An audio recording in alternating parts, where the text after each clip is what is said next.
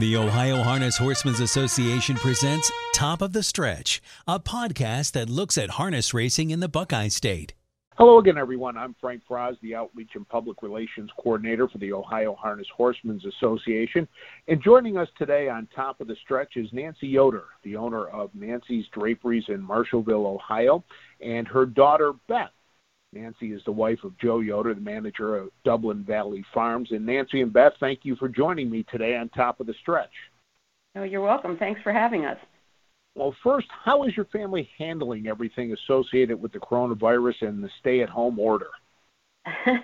Well, I guess we're handling it as well as everybody else, trying to keep busy and do other projects and that type of thing. But I don't know, Beth, you can comment on that? Yeah, we've just been kind of staying home like they tell us to, so we've been doing a lot at home and getting groceries, once every maybe 10, 12 days, so.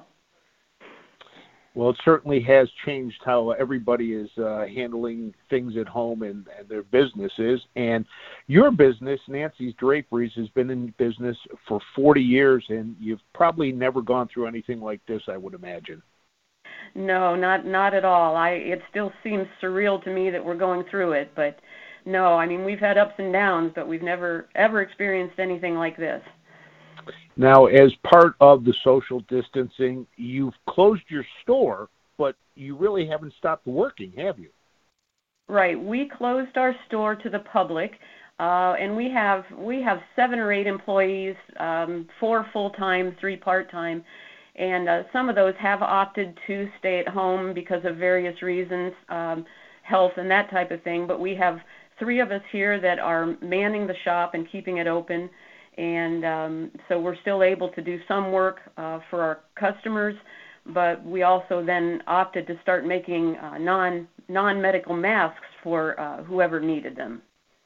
And what went into the decision to start making the non-medical masks? Well, we found that there was a great need, and we have the space and the machines and the tables where we can produce them probably a little faster than someone at home sewing. And we had materials to do it with, so we thought, why not? We wanted to reach out and help the community as best we could, and that seemed like a good way.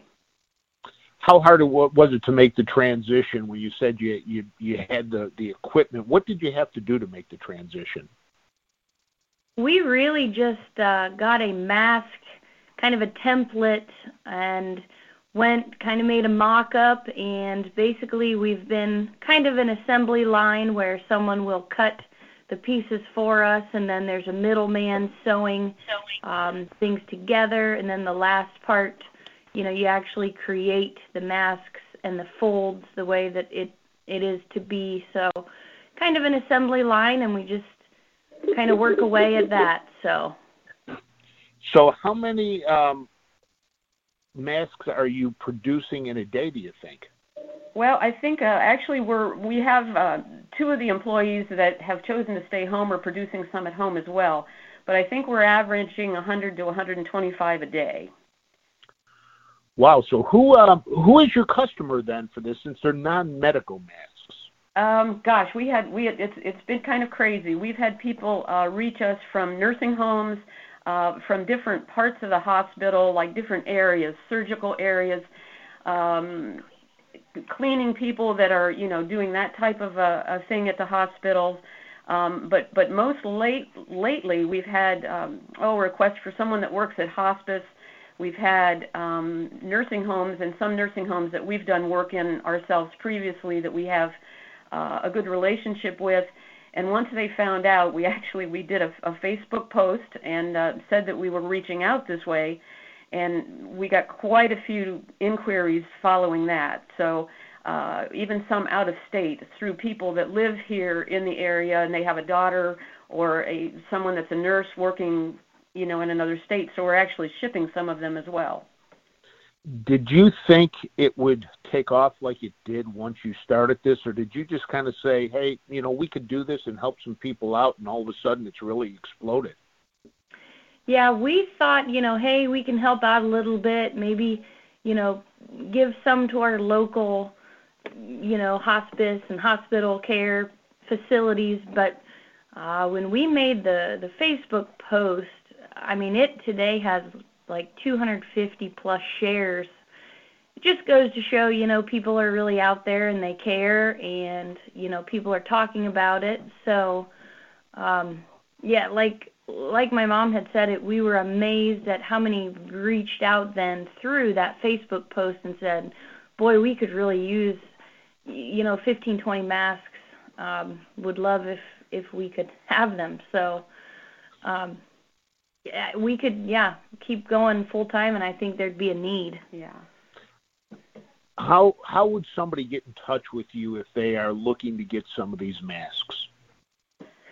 We are still here, during the day. So our phone number, the 330-855-7751 line, or you can find us on Facebook, Nancy's Draperies Incorporated. Reach out that way, or even send an email. We have through actually our website, you could go to nancysdraperies.com, and we do have ways directly to email us through that. Well, Nancy and Beth, I want to thank both of you for what you are doing to help people in this time of crisis, and I'd like to thank you for taking the time to join me on Top of the Stretch, and best wishes to you and your family, and stay safe. Thank you, to you as well. Thanks so much for letting us chat. Joined now by Joe Yoder, the manager at Dublin Valley Farms. And Joe, thanks for joining me on Top of the Stretch. Had the privilege of talking to your wife and your daughter about the operations at your wife's store. Let's talk a little bit about Dublin Valley Farms and what has the coronavirus and the stay-at-home order done to affect the operations at the farm? Hi, Frank. Thanks for the opportunity today. Well, I think the farm is a very busy place. Lots of stallions, even outside of the commercial standardbred stallions. And so I think the overall activity is probably a little quieter. Mares are still having foals and mares are still being bred, but I think it's pretty concentrated on just people that are connected to mares that are having their foals or mares that are needing to be bred, and not as much traffic in and out of just visitors. How many horses do you have on the farm? Well, that really depends again on the season, but during breeding season, I know there are about 18 stallions at the farm, and those are various breeds. And then depending on how many mares there will be, I sure think 80 to 100 animals on the farm, but they will come and go as the mares are being bred. With that size operation, your staff is essential personnel to the care and the upkeep of the horses. How many people do you have on staff, and are they there 24 hours a day? Robert lives right on the property. Robert Hirschberger is the owner of Dublin Valley Farm. He lives right on the property. So there is someone there virtually 24 hours a day. And then he has a staff of, again, it's seasonal because of breeding season, but probably about 8 to 10 on his staff during breeding season. Some of those people are drivers who drive people around that do work with the mares at the clients, and then a staff on the farm, a stallion manager, and he has an assistant, and then also a couple fellows that do the general work, cleaning and keeping the place up to shape. So probably 8 to 10, and then the work that I do is mainly off the farm, but I also visit the farm during the week and try to keep up with things. In talking to some vets, they talked about having a plan in place in the event that the virus hits the workplace. Has anybody at the farm had symptoms or anything? And do you have a plan in place if somebody would get sick? Well, we've been fortunate at this point when we check in with each other almost every morning, and everybody's been doing fine at this point. I think the plan I don't know if there's a formulated plan specific to that, but Robert and his community, and it's in an Amish community, they're very resourceful as far as getting other people to help and pitch in if situations arise. So there would certainly be staffing available if Robert, if need be, and we're trying to be precautionary and do the right things and try to make sure that no one gets ill, but that's not a guarantee. With having that number of potential help available to you in the Amish community, it's got to be a little easier to sleep at night in the event that you do have people there that could help. Well, and I think that is an advantage. Even last year at times, which had nothing to do with our current situation in the country, but there were times when, with the breeding and with checking mares and with foaling mares, it was just it just got to be quite a task, and I was always surprised at how resourceful Robert was able to be to call in people, and they would come and help. And so it does, I think, have its advantages to be in that community and have that outreach to be able to pull in people, and they seem to be willing to help out. On the brighter side, how has the foaling gone so far this year, and how's the breeding season going? Well, foaling has gone well.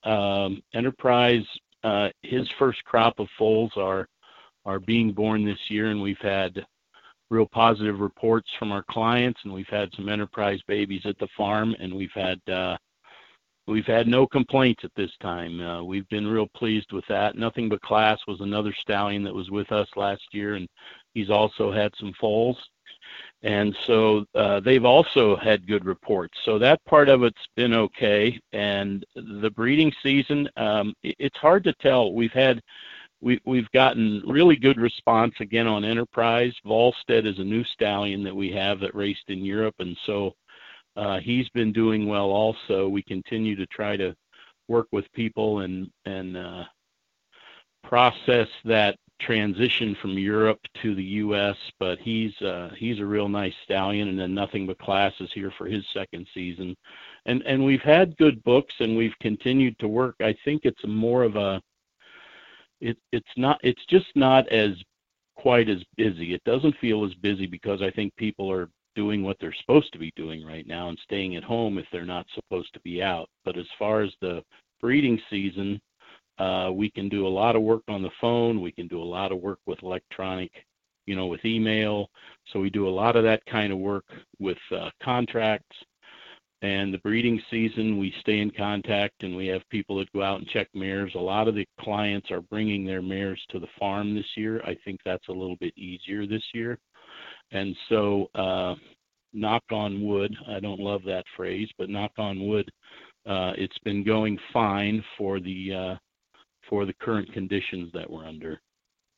Well, that's good to know, and good to know that things are going well and that your staff is feeling well. And Joe, I'd like to thank you for coming on Top of the Stretch today. I'd also like to thank your wife Nancy and your daughter Beth for joining me earlier in the show. And it's great work that your wife and your daughter and her staff are doing, trying to get as many masks out to people that need them. And it's just great when people like that can chip in. Well, Nancy was really pleased that there was a need, because she has a big workroom and been in business for a long time, and she was very, very pleased to be able to help out in any way she could. And we're going to keep doing our thing at the farm, and hopefully everyone will stay well and be well. And we look forward to getting on the other side of this and enjoying what we do. So, Frank, I can't thank you enough for your time, and we'll carry on and look forward to the summer and the fall, and hopefully racing again. Sounds good. We hope to see you soon. Stay safe, Joe. Thank you. You too, Frank. Be well. That's Joe Yoder with Dublin Valley Farms joining us today on Top of the Stretch.